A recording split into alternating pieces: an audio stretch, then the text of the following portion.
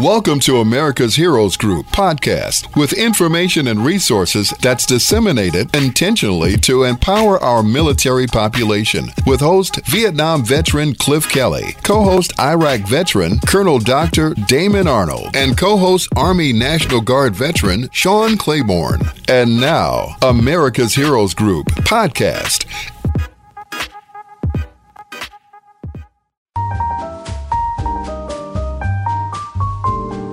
Welcome back to America's Heroes Group, a roundtable with our partner, Veterans Legislative Voice. August is National Wellness Month. Be well.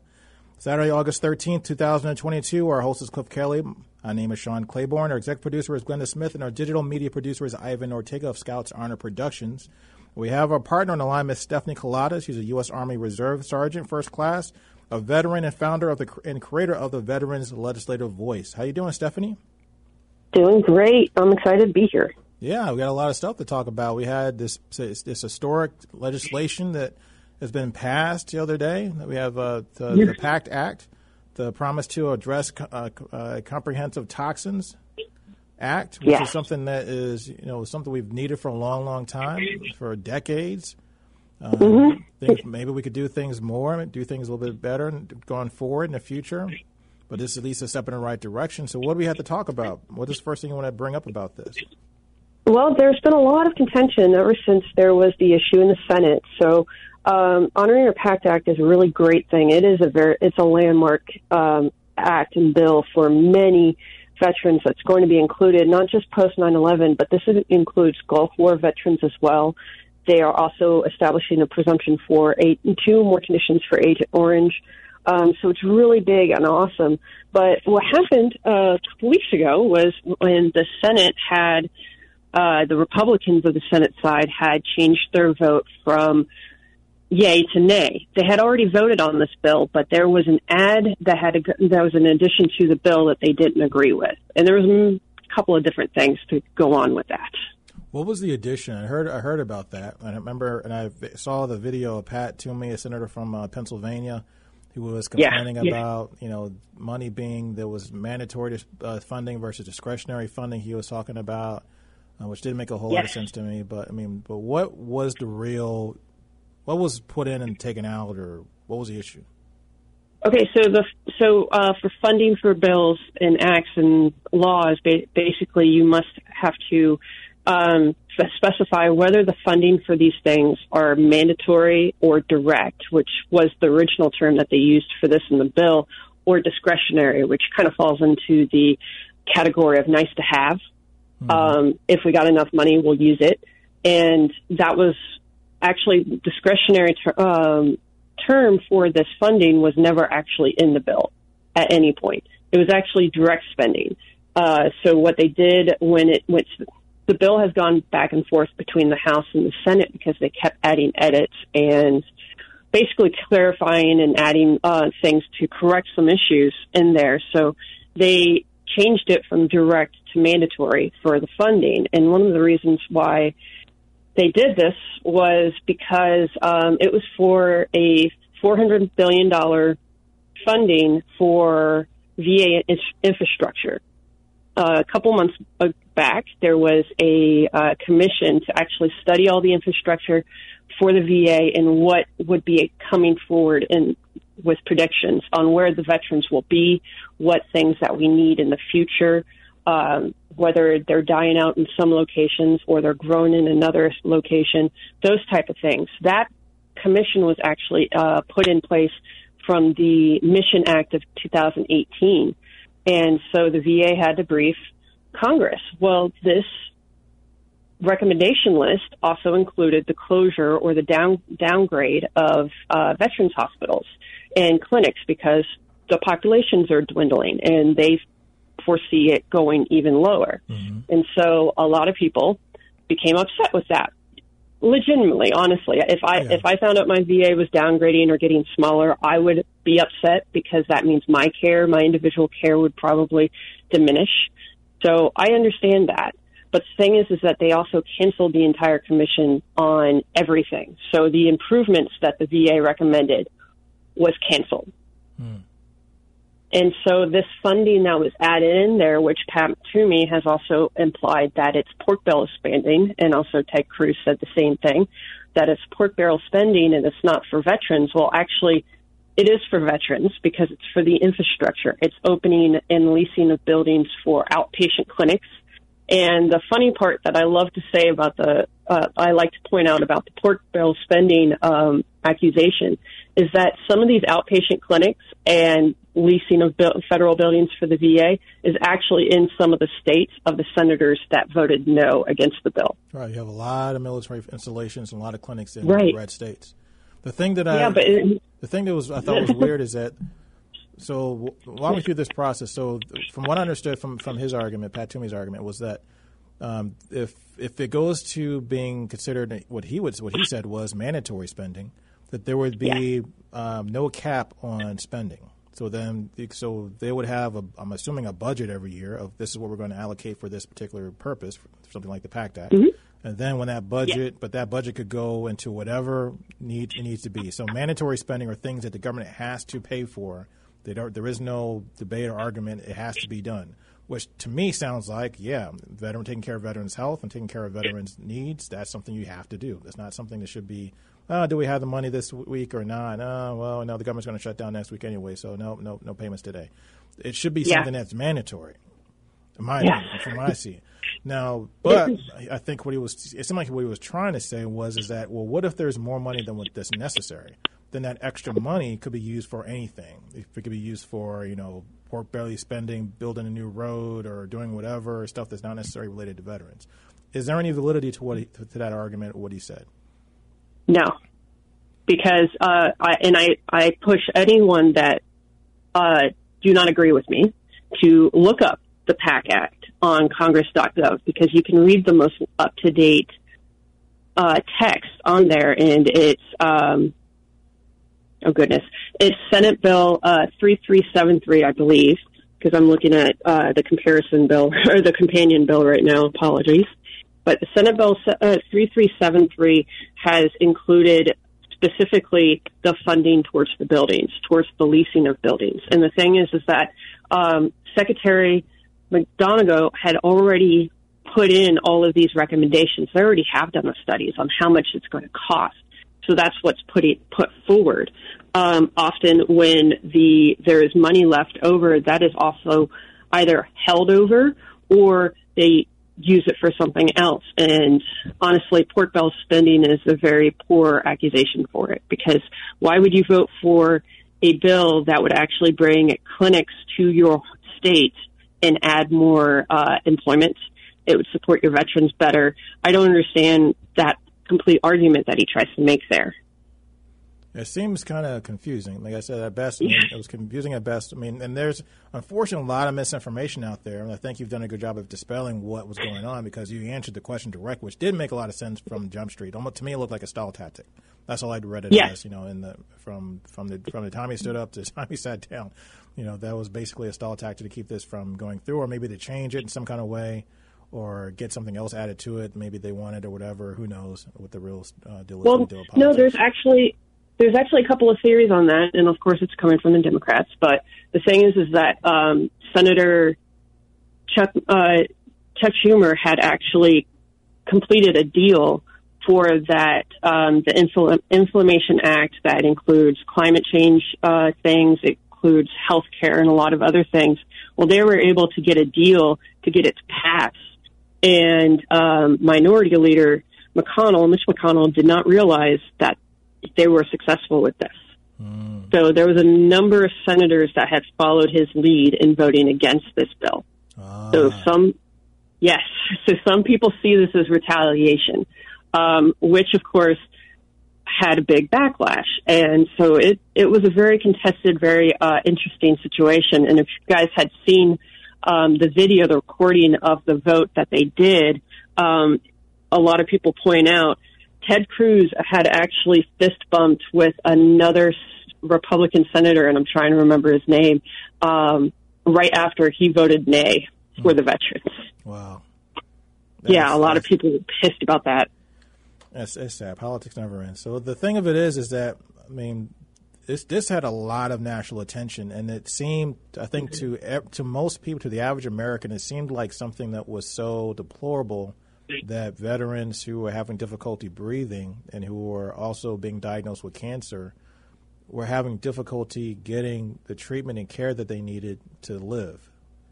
Yes, and the thing I'm really happy about this bill, though, is that it includes a well-rounded, broad spectrum of cancers that you could get by serving in the Gulf War or post 9/11 operations. They include head cancers of any type, neck cancers of any type, respiratory, gastrointestinal, even reproductive cancers, which is a big one for the women veterans, because that should include breast cancer, uterine cancer, a lot of other things that they have a higher increase, higher possibility of developing. Breast cancer, I've said it before, they have women veterans, and really all veterans have the increased risk by 20 to 40% of developing breast cancer. Wow. And so on that note, it's something definitely we have to acknowledge all the people that passed away, and before this, that was ever even something that passed. This bill is actually on the books. A lot of veterans, thousands of veterans have passed away. I have no idea. I couldn't even begin to even fathom, how many, maybe tens of thousands, hundreds of thousands, maybe even of people that passed away because they didn't either know about it and they got sick, or they knew about it and trying to get treatment but couldn't get the aid that they needed. And then another thing, too, is that you also got to point out is that, I have to really give Jon Stewart credit. Yes. He did a lot. For a lot of crap he gets for being a comedian and blah, blah, blah, and stuff like that, and doing fake news and making fun of the news, that was something really, really courageous and really honorable, for him as a veteran, and to thank him, for doing that and taking the time and attention to get to know this topic and this problem. And going on a using his platform, using the influences and the connections he's got to really bring attention to this issue. Yes, and it's amazing. And the families too, the families that that have passed, that have created all these foundations and organizations around this topic. Yeah. There's a veteran to note is Dr. Kate Thomas Hendricks. She was a Marine officer, and she deployed to Iraq. And after she got out, she actually went and got her PhD. She was a mental health professional, so she had advocated for mental health for veterans for a while until her doctor had suggested that she gets a checkup for a monography. I cannot pronounce it right, but for just a check for breast cancer. Mm-hmm. And she's like, well, why? I'm only 34. And the doctor is like, yeah, but I've been seeing a lot of women younger than 40 actually having breast cancer, so let's do a check. She had stage 4 breast cancer after they finished it. And then they had to do, because it was stage 4, that's metastatic, so they did an MRI scan of her entire body. And she had cancer from the top of her head to the bottom of her toes. And her doctors had said it was like they dipped her in a vat of toxic chemicals. Wow. Because it was everywhere. She passed, sadly, this past April at 38, and she left behind her husband and children. And it's so sad. And a lot of people keep fighting in her name because of it. Mm. Wow. And then the Torres family, the Rosie Torres, Leroy Torres in Texas, I believe they're from, who had an issue with this, and they were her husband couldn't get benefits and was fighting and created a whole movement around it. Then the doctor, Dr. Robert Miller from Vanderbilt, who started looking at stuff and saying, hey, that looks kind of funny. Why is that there? And they started, finding out, and then I guess they came out with the diagnosis of I still don't understand this. I think it's restrictive bronchitis, I think it's called. Yes. Well, there's a number of rare lung conditions and lung cancers that veterans that have gone to the Middle East contract at a higher rate. I cannot find the numbers for it, but it's pretty darn high. Man, that's crazy. At least 40% of I have found the numbers of how many have claimed for lung conditions from their tours to the Middle East, and that is 40% of all veterans that had deployed. They filed for something that has to do with respiratory and lungs. Wow. Now, you were deployed. Now, do you have concerns for your own health and safety? Yes, very much so. I had actually had a weird reaction after I came back. I actually developed allergies to a lot of different things that I never was allergic to before. So it's really weird. I'm allergic to yeast, eggs, eggplant, celery, horses, cockroaches, dogs. I've never been allergic to any of those things. I've actually used to live with all of those things. So yes, weird. I feel like a ticking time bomb, and I actually had to go through a test because a friend of mine had recently developed stage 4 esophageal cancer. He called me up because we've deployed and worked in the same areas. And so I asked him, I'm like, hey, I've got this weird thing happening. Is that similar? And he said, yep. So I went in, and thankfully my doctors took it very seriously, got me referred off to the right people, got the endoscopy and a ton of different things. And I got checked, and I'm fine, but I got to go in every so often to get checked anyways, just in case. And it's so scary. And the thing about it is, like, a lot of people don't understand who've never been in the military, is that you can be exposed to something in your 20s that may not affect you to your, like, in your 50s or 60s. And when you're young, coming back from deployment or coming back out of the, or getting discharged from the military, you're very young and you're healthy. You don't really think about what your life is going to be like 20, 30 years down the road. You're living life and doing your thing, trying to, become a civilian again. And the next thing you know, you're having your body's falling apart at 45, and you're like, what's going on? Yep. I mean, you're talking to someone that was critically injured at 22, recovered, I thought, and then I kept getting it re-injured after my tours, and I'm fully disabled now because of the injury I've had to my neck and head, and it's pretty scary at times. I got hit by a drunk driver, which had made things worse. So people don't realize that those little things can affect you so far in the future. It's crazy. So how possible, now we've talked about this in the past, and I go on my soapbox again, and I say this because the issue that I have is, and it's kind of confusing, I think, and I think about this, and I've had conversations outside the show about this. I think it's confusing to people that are civilians, even people that are in the military who've never really had or used a VA system and don't know and how it is different everywhere around the country. It's not the same in every state. It's not the same in every city. No. Why is it that we have to prove that if you're feeling an ailment or you have something that's documented that says, okay, you definitely have something that's wrong with you, why do you have to prove that that's service connected? Why is that process even in place? The PACT Act is a bill that actually says for this specific situation, when it comes to toxic exposure, you don't have to prove. It's presumptive that you were there and that you got it. Why do we have to presume anything for any type of situation? If you've already signed up and you spent your time in the military and you put your body at stake, I can be an NFL athlete.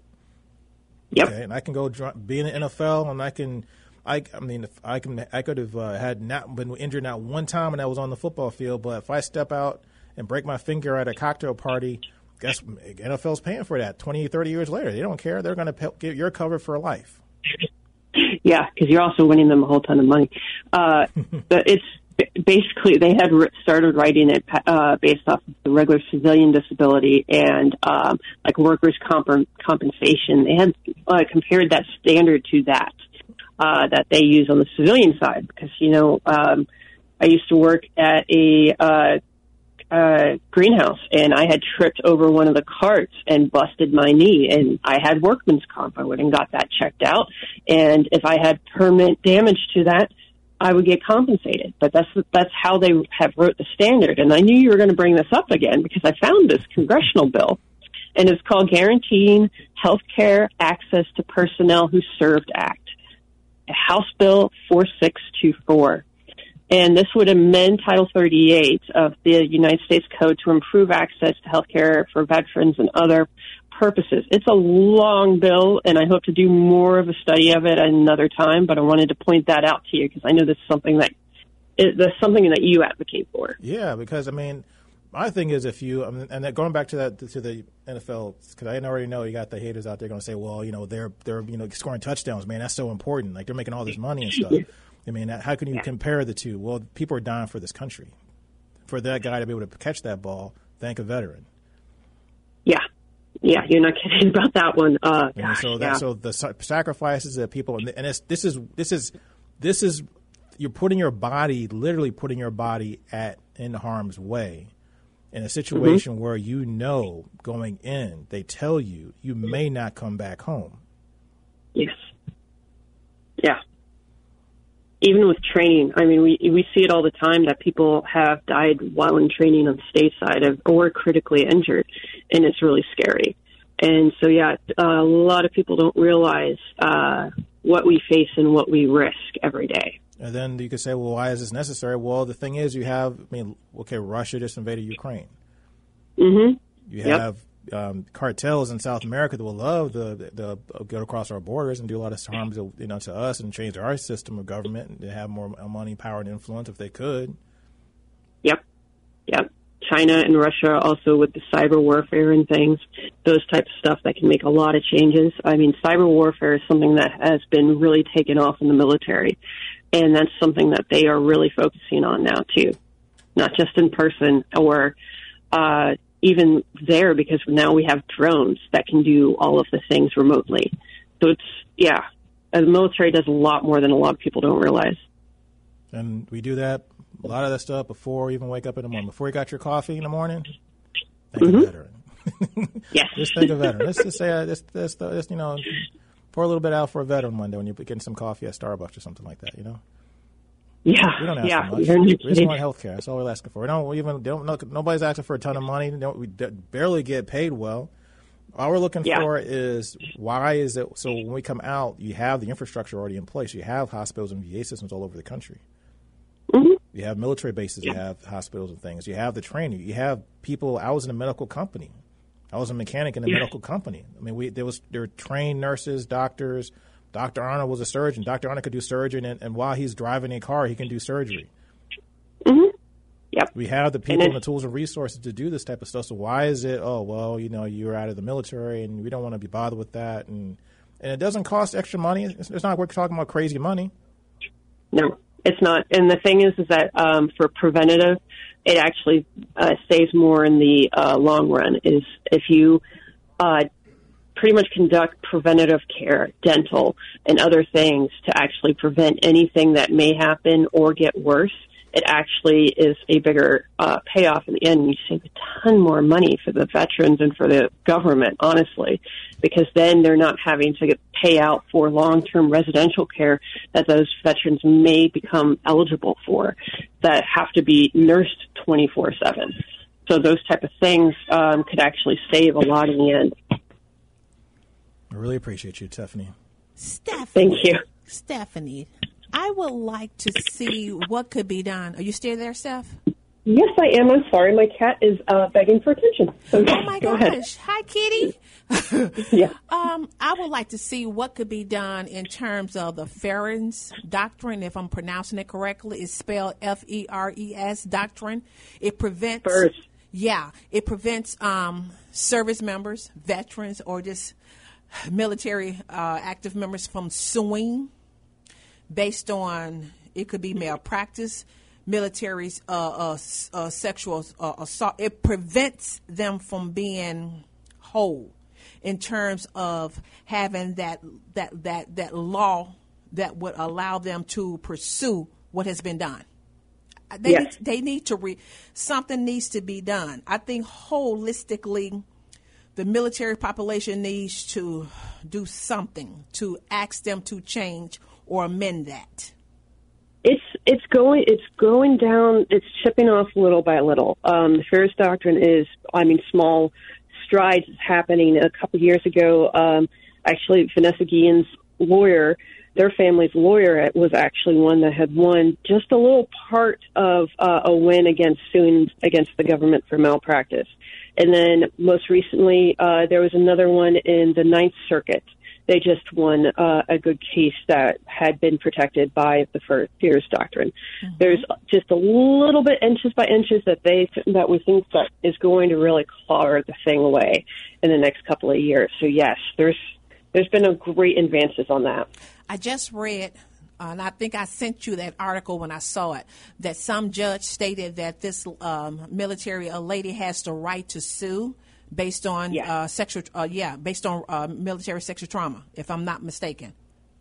No, it is, and that's actually, I know one of the lawyers that had helped out with that one, and so I think it was that one, and so we're going to see a trampling of the fears doctrine going away. It's just got to go slow by slow, though. Thank you for listening to America's Heroes Group podcast. Don't forget to subscribe so you won't miss an episode. And for more details, visit americashg.org.